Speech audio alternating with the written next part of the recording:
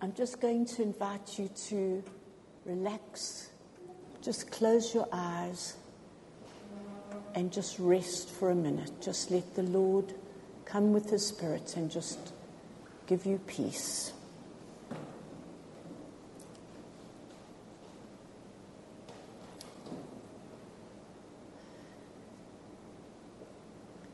And then I've put up a slide that has various seasons in the life of a grape.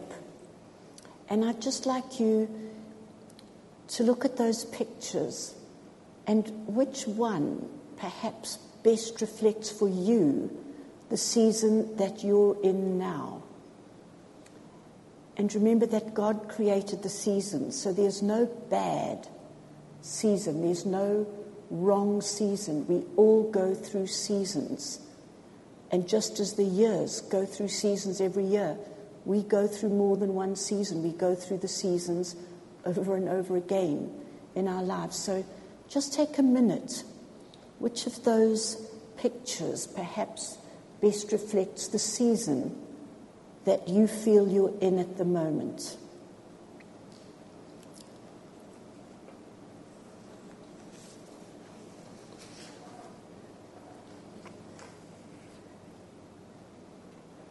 Remember, there's no such thing as a bad season. God is at work in every single one of them.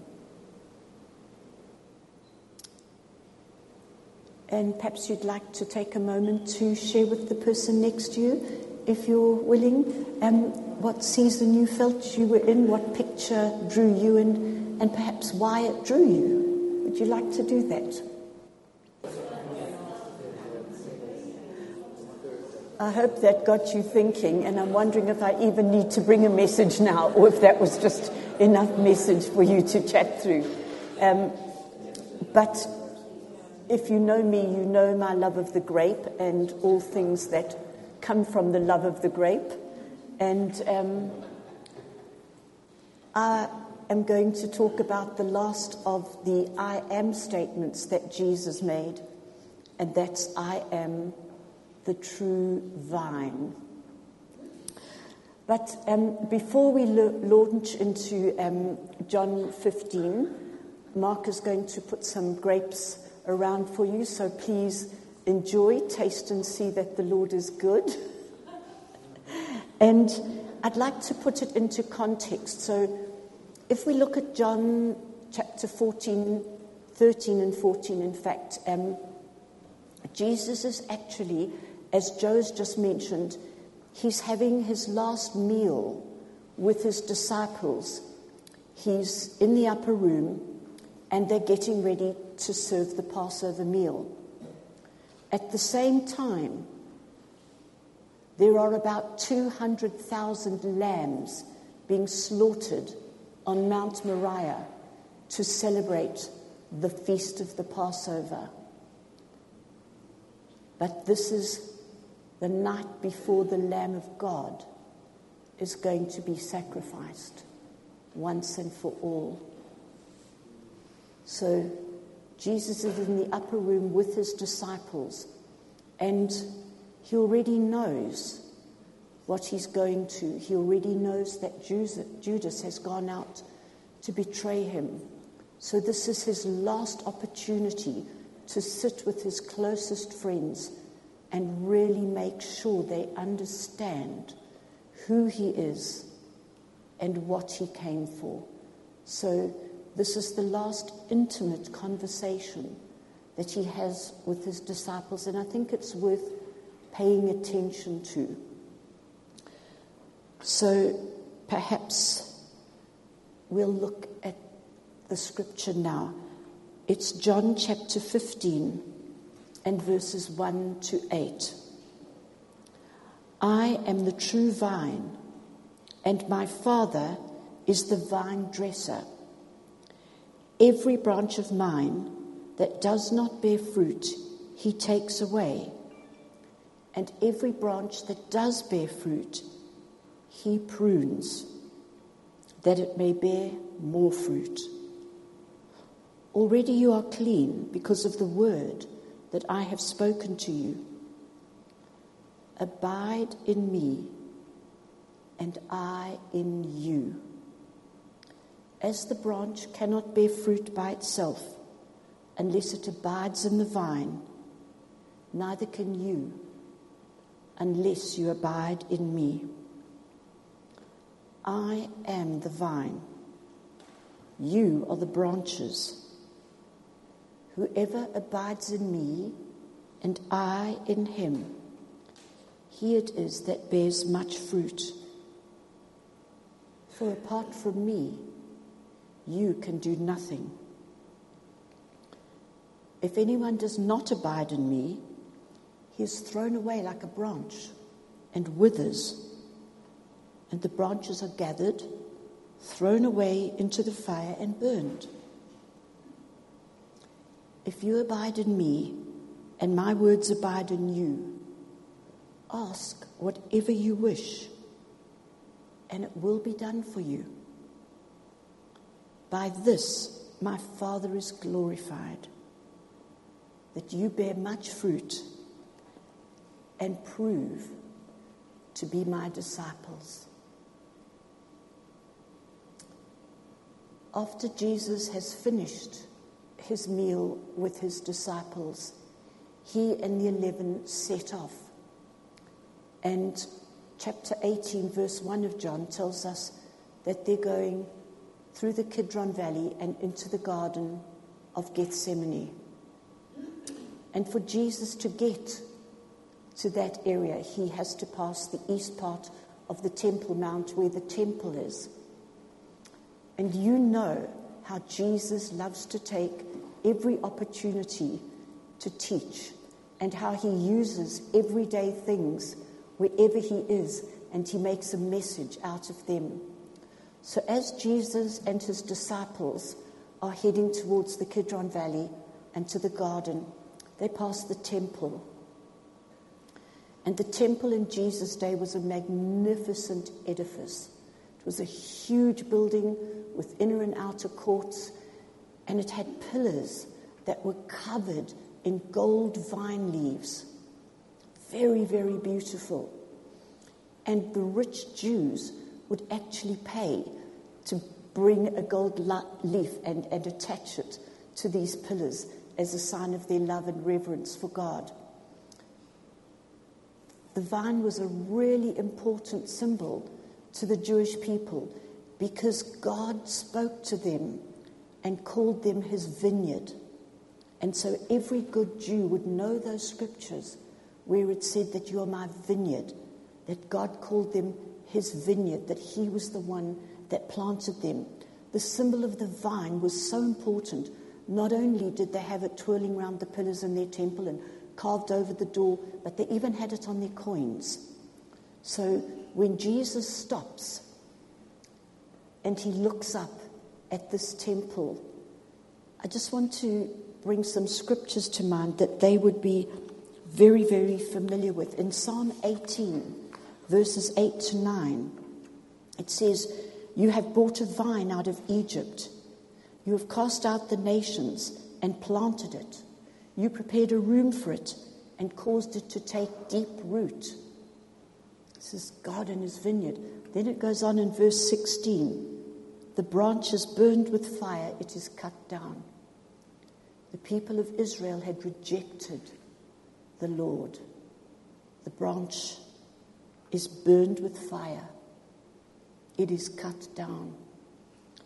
Isaiah chapter 5 and verses 1 to 7 is a beautiful passage they would have been so familiar with. "Let me sing for my beloved my love song concerning his vineyard. My beloved had a vineyard on a very fertile hill. He dug it, cleaned it of stones, and planted it with choice vines. He built a watchtower in the midst of it and hewed out a wine vat in it. And he looked for it to yield grapes. But it yielded only wild grapes. And now, O inhabitants of Jerusalem and men of Judah, judge between me and my vineyard. What more was there for me to do for my vineyard that I have not done in it? When I looked for it to yield grapes, Why did it yield wild grapes? And now I will tell you what I will do to my vineyard. I will remove its hedge, and it shall be devoured. I will break down its wall, and it shall be trampled down. I will make it a waste. It shall not be pruned or hoed, and briars and thorns shall grow up. I will also command the clouds that they rain no rain upon it. For the vineyard of the Lord of hosts is the house of Israel, and the men of Judah are his pleasant planting. And he looked for justice, but behold, bloodshed, for righteousness, but behold, an outcry. I wonder if that couldn't be said of our nation and other nations of the world too. So Jesus is walking with his disciples, and he pauses at the door of the temple, and he looks up at the vines carved above the door. And he says in verse 1, I am the true vine, and my Father is the vine dresser. Nothing could have been clearer or more powerful than that. I am the true vine, and my Father is the vine dresser. So powerful for his disciples. He is now the true vine. In Joe's teaching last week, I am the way, the truth, and the life. No one comes to the Father except through me. They've heard him say that. He's reiterating, I am the true vine. It's a powerful, powerful statement. Verse 2, every branch in me that does not bear fruit, he takes away. And every branch that does bear fruit, he prunes, that it may bear more fruit. So it's the Father who is the vine dresser, and he either prunes us or we're taken away. I'd much rather be pruned than taken away. Pruning means cutting. You either prune because there's not enough growth, or you might prune because there's excess growth. And that excess growth is not really good growth. And it needs to be cut off so that the sap can flow into the good grapes. And we'll be pruned, sometimes because we're not growing, sometimes because we have excessive growth, but it's unhealthy growth, and it needs to be cut off. Pruning is necessary, but it's not always easy. It's painful. And when we're being pruned, we might wonder where God is in our situations. We might think he's left us or turned away from us or doesn't care about us or doesn't know what we're going through. But in actual fact, he's with us, and he's pruning us because he loves us too much to let us carry on living without growth, or let us to carry on growing in the wrong direction. He's with us. He cares for us. He's there with us. It's really important that you know that, because sometimes we spend so much time whinging and whining about what we're going through when we're going through hard times, instead of maybe stopping and thinking, am I being pruned? Is this something the Lord is doing in me? What is it in me that the Lord is wanting to shape?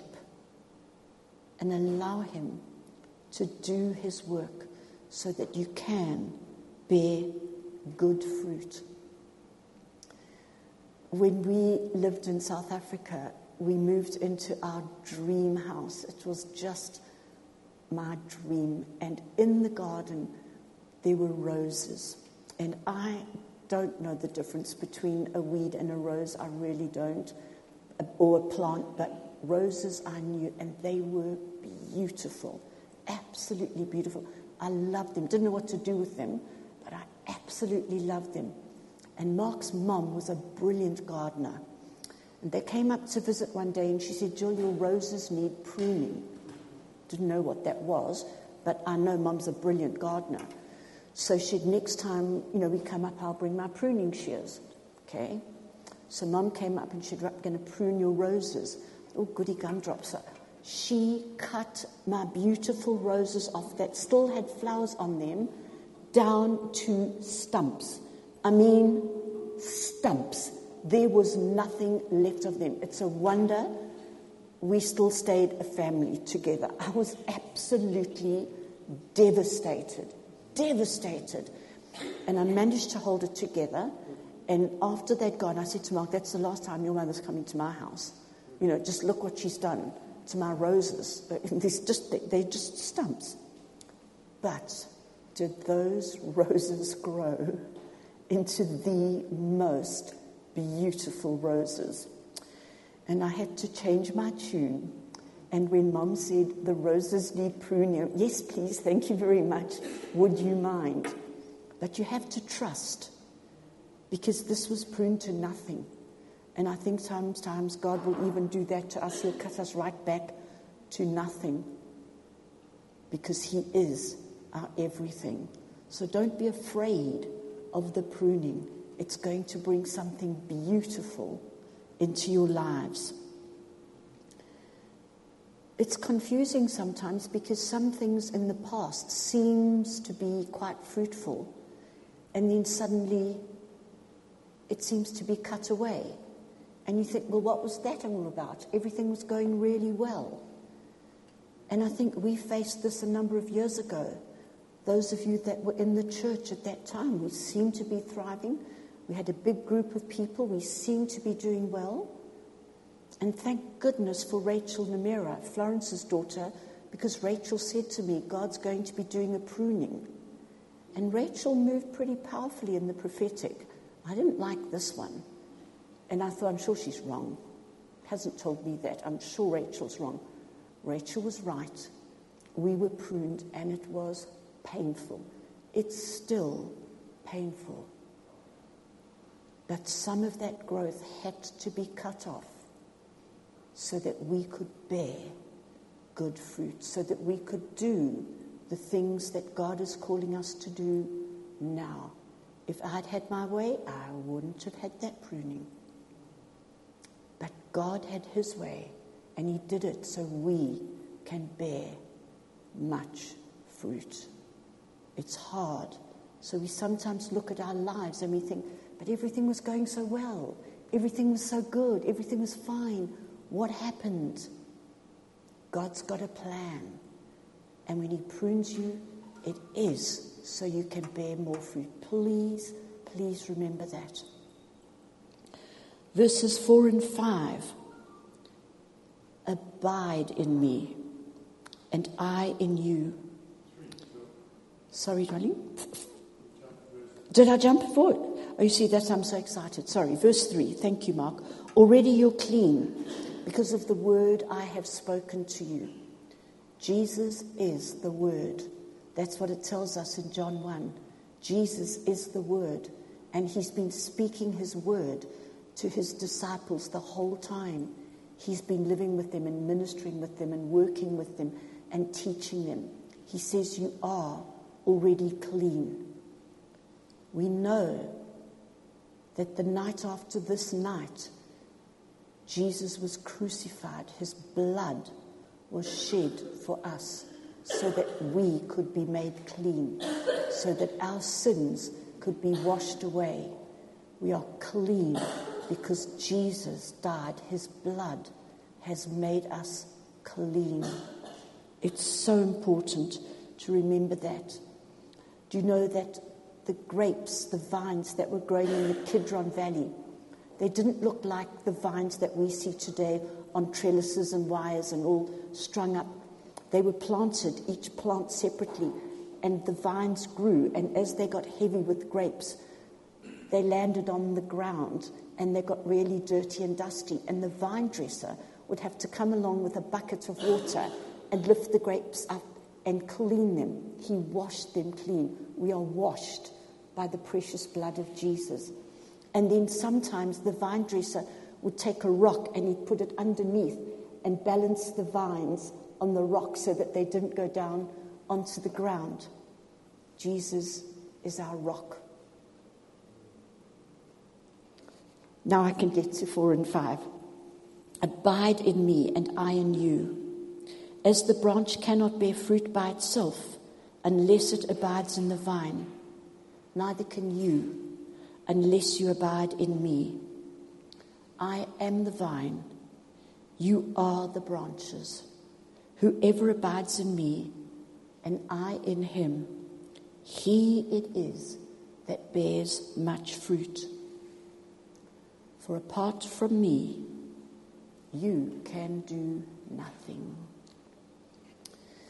So the word I want to focus on this morning is this word abide. And what does abide mean?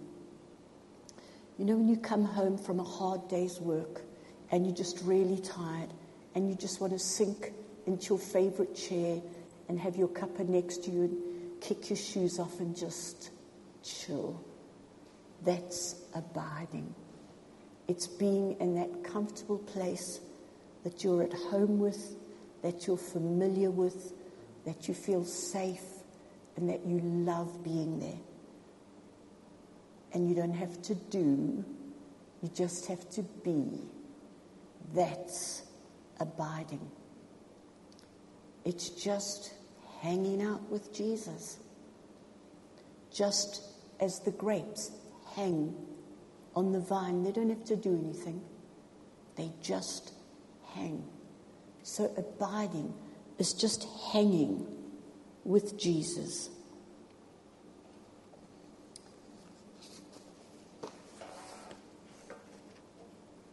There's this little end part of this bit that says, without me you can do nothing.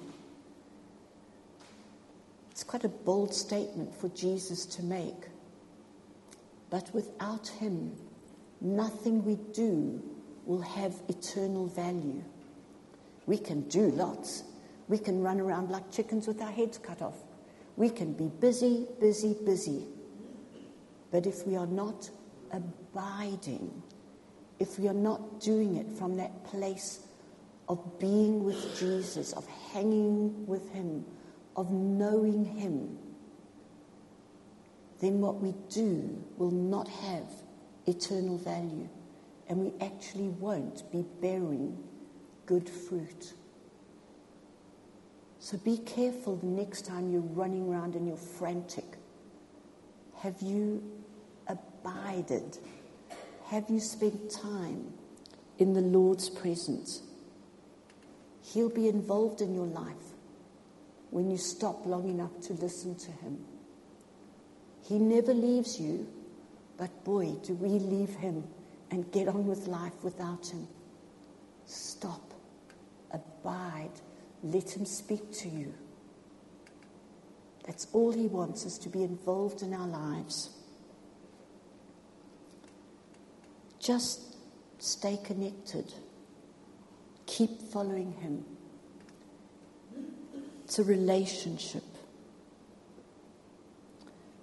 Verse 6 says, if anyone does not abide in me, he is thrown away like a branch and withers.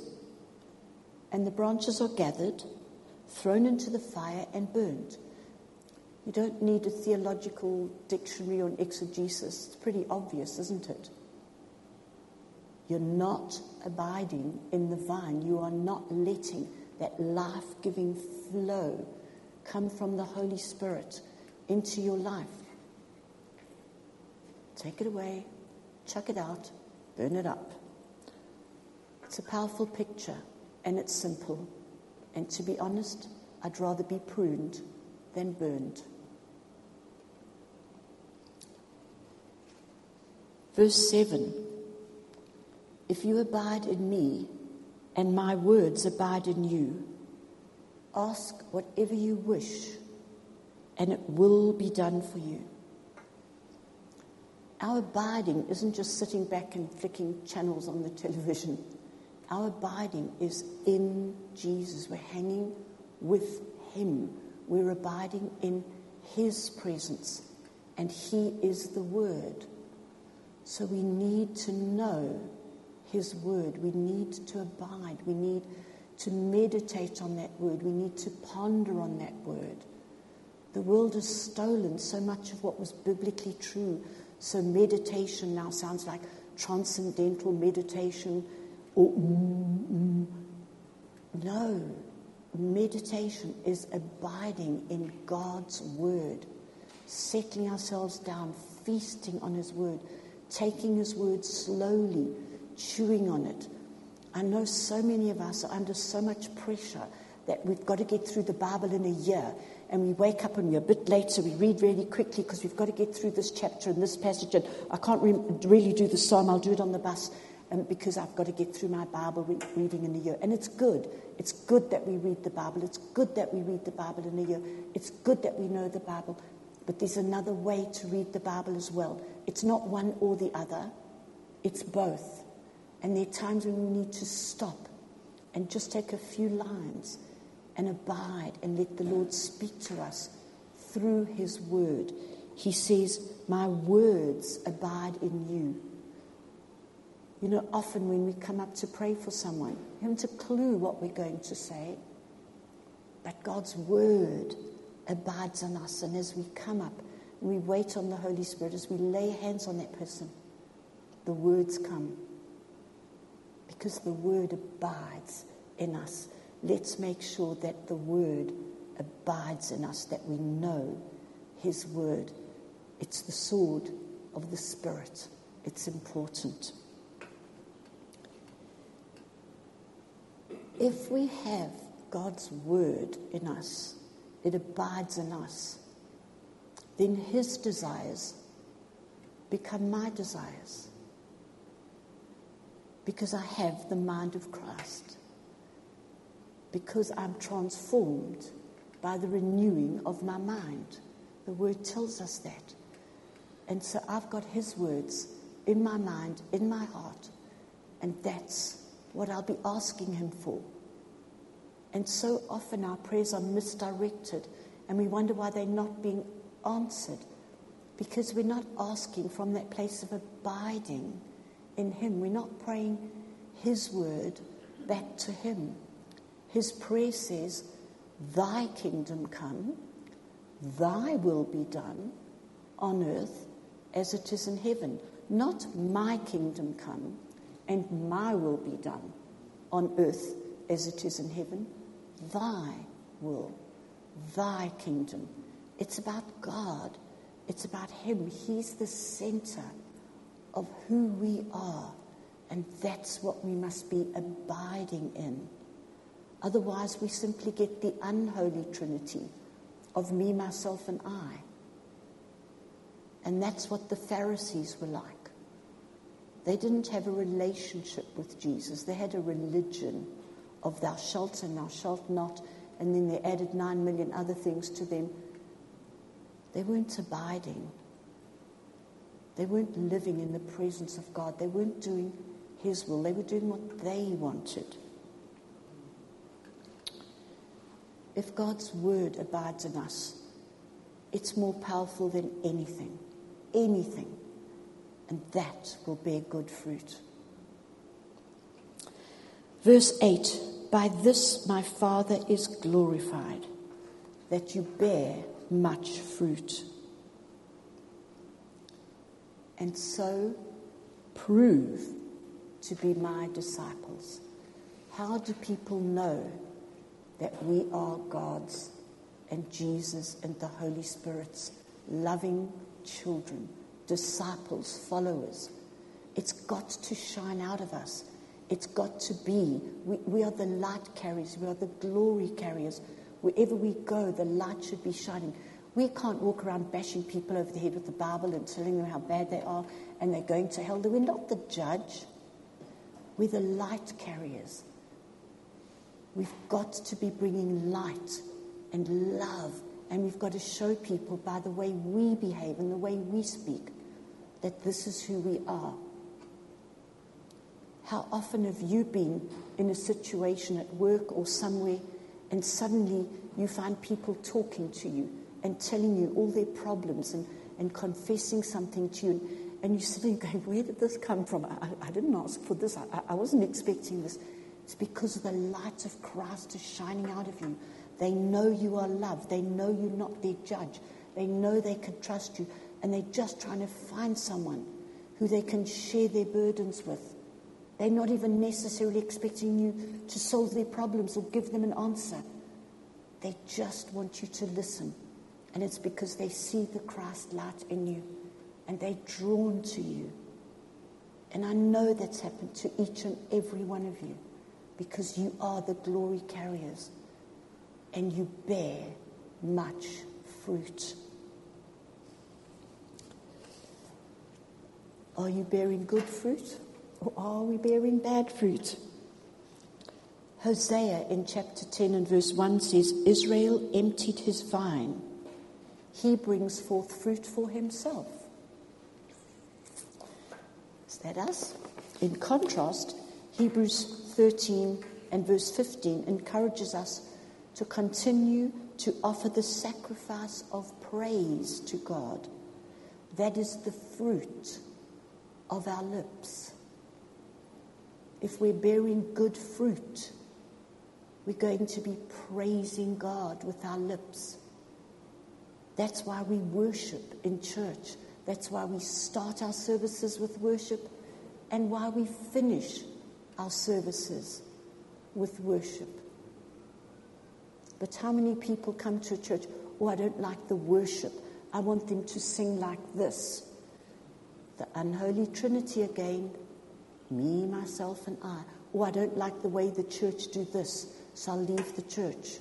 Me, myself, and I. Oh, people get up in this church and go and get a drink in the middle of the... Oh, I'm leaving the church. We're family. This is our home. We gather around our tables together. If you need a cuppa, go and get one, because we're family. But we offend people. We are bearing good fruit. Let's keep bearing good fruit. Do you know, sometimes you probably feel that you're not bearing fruit. But the example that I've just given about people coming up and talking to you and sharing things with you or asking something, you're bearing good fruit. Just that extra helping hand, the phone call you made to someone, you stretched out to your neighbor, you're bearing fruit. And if you're feeling, I really just feel like that shriveled up grape in that first picture that I showed you, then come to church. Because here we're bearing fruit. And if you feel dried up and you've got nothing to give, get prayer. This is your family. They'll pray for you. They'll gather around you. Those that have got the good fruit will share it. And then you'll grow, and your fruit will grow, and you'll have something to share. Don't ever keep away because you're not feeling good, or you don't feel right, or you don't think you're good enough. That's the time you come and say, here I am. And that's the time we as the family gather around you. Just what we were sharing from the Grow Baby conference. That's why we do Grow Baby, to share God's light, to bear fruit. And it's a blessed, wonderful, wonderful ministry. I wish each and every one of you had time to come and join us and share in the fruit that comes from loving these people. And let's be that good fruit. And if you're feeling a bit unfruitful, come and get it from here. This is where you taste and see. And that's what you've been doing, that the Lord is good. The strapline that Mark was given when we were asked to take over the church was encountering God, encountering people. Encountering God means abiding in God. We do God spots with our children, encountering God, where they just lie on the floor. We might play some music for them, but we ask them, what's God saying to you? They may want to share it, they may want to draw it, but they listen. And you'd be amazed at what these little ones hear from God. Encountering God, that's what we're called to do, and encountering people. When we encounter people without encountering God, we don't do it very well, do we? The Vineyard has put out the most beautiful booklets. This is how the Vineyard is wanting us as Vineyard churches to encounter God. And we've got one for each of you. So if some of you would like to come and hand some of them out, thank you so much. Thank you.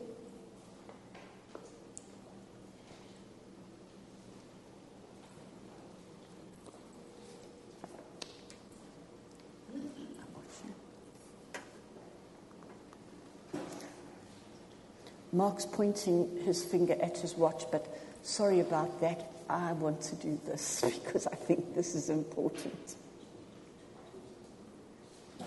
I'm just going to go through it a little bit with you, and then we're just going to take a minute or two to abide, if that's all right. So this little booklet is called How to Spend Time with Jesus, and it is so very important.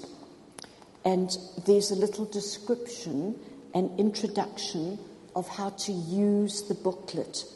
And basically it's telling you it's an invitation to sit in the presence of God, to encounter Him. So there's an introduction explaining to you how to go about this. And then if you turn to this page, John Wimber, who's the founder of our Vineyard movement, has this quote: "We don't seek God's power, we seek His presence." And I know the Vineyard is often power evangelism.